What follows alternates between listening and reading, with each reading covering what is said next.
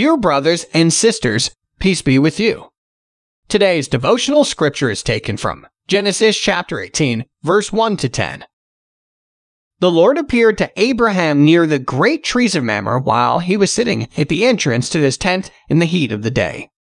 Abraham looked up and saw 3 men standing nearby. When he saw them, he hurried from the entrance of his tent to meet them and bowed low to the ground. He said, "If I have found favor in your eyes, my Lord, do not pass your servant by. Let a little water be brought, and then you may all wash your feet and rest under this tree. Let me get you something to eat, so you can be refreshed, and then go on your way now that you have come to your servant." "Very well," they answered, "do as you say." So Abraham hurried into the tent to Sarah. "Quick," he said, "get 3 seahs of the finest flour, and knead it and bake some bread." Then he ran to the herd and selected a choice, tender calf and gave it to a servant, who hurried to prepare it. He then brought some curds and milk and the calf that had been prepared, and set these before them. While they ate, he stood near them under a tree.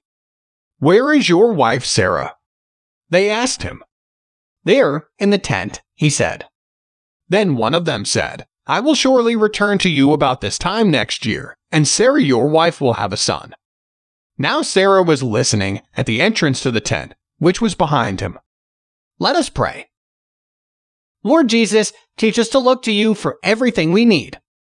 Amen. Child of God, may Jesus give you a faith that is steady and firm. Today's devotion is brought to you by Growing Faith at Home Ministries.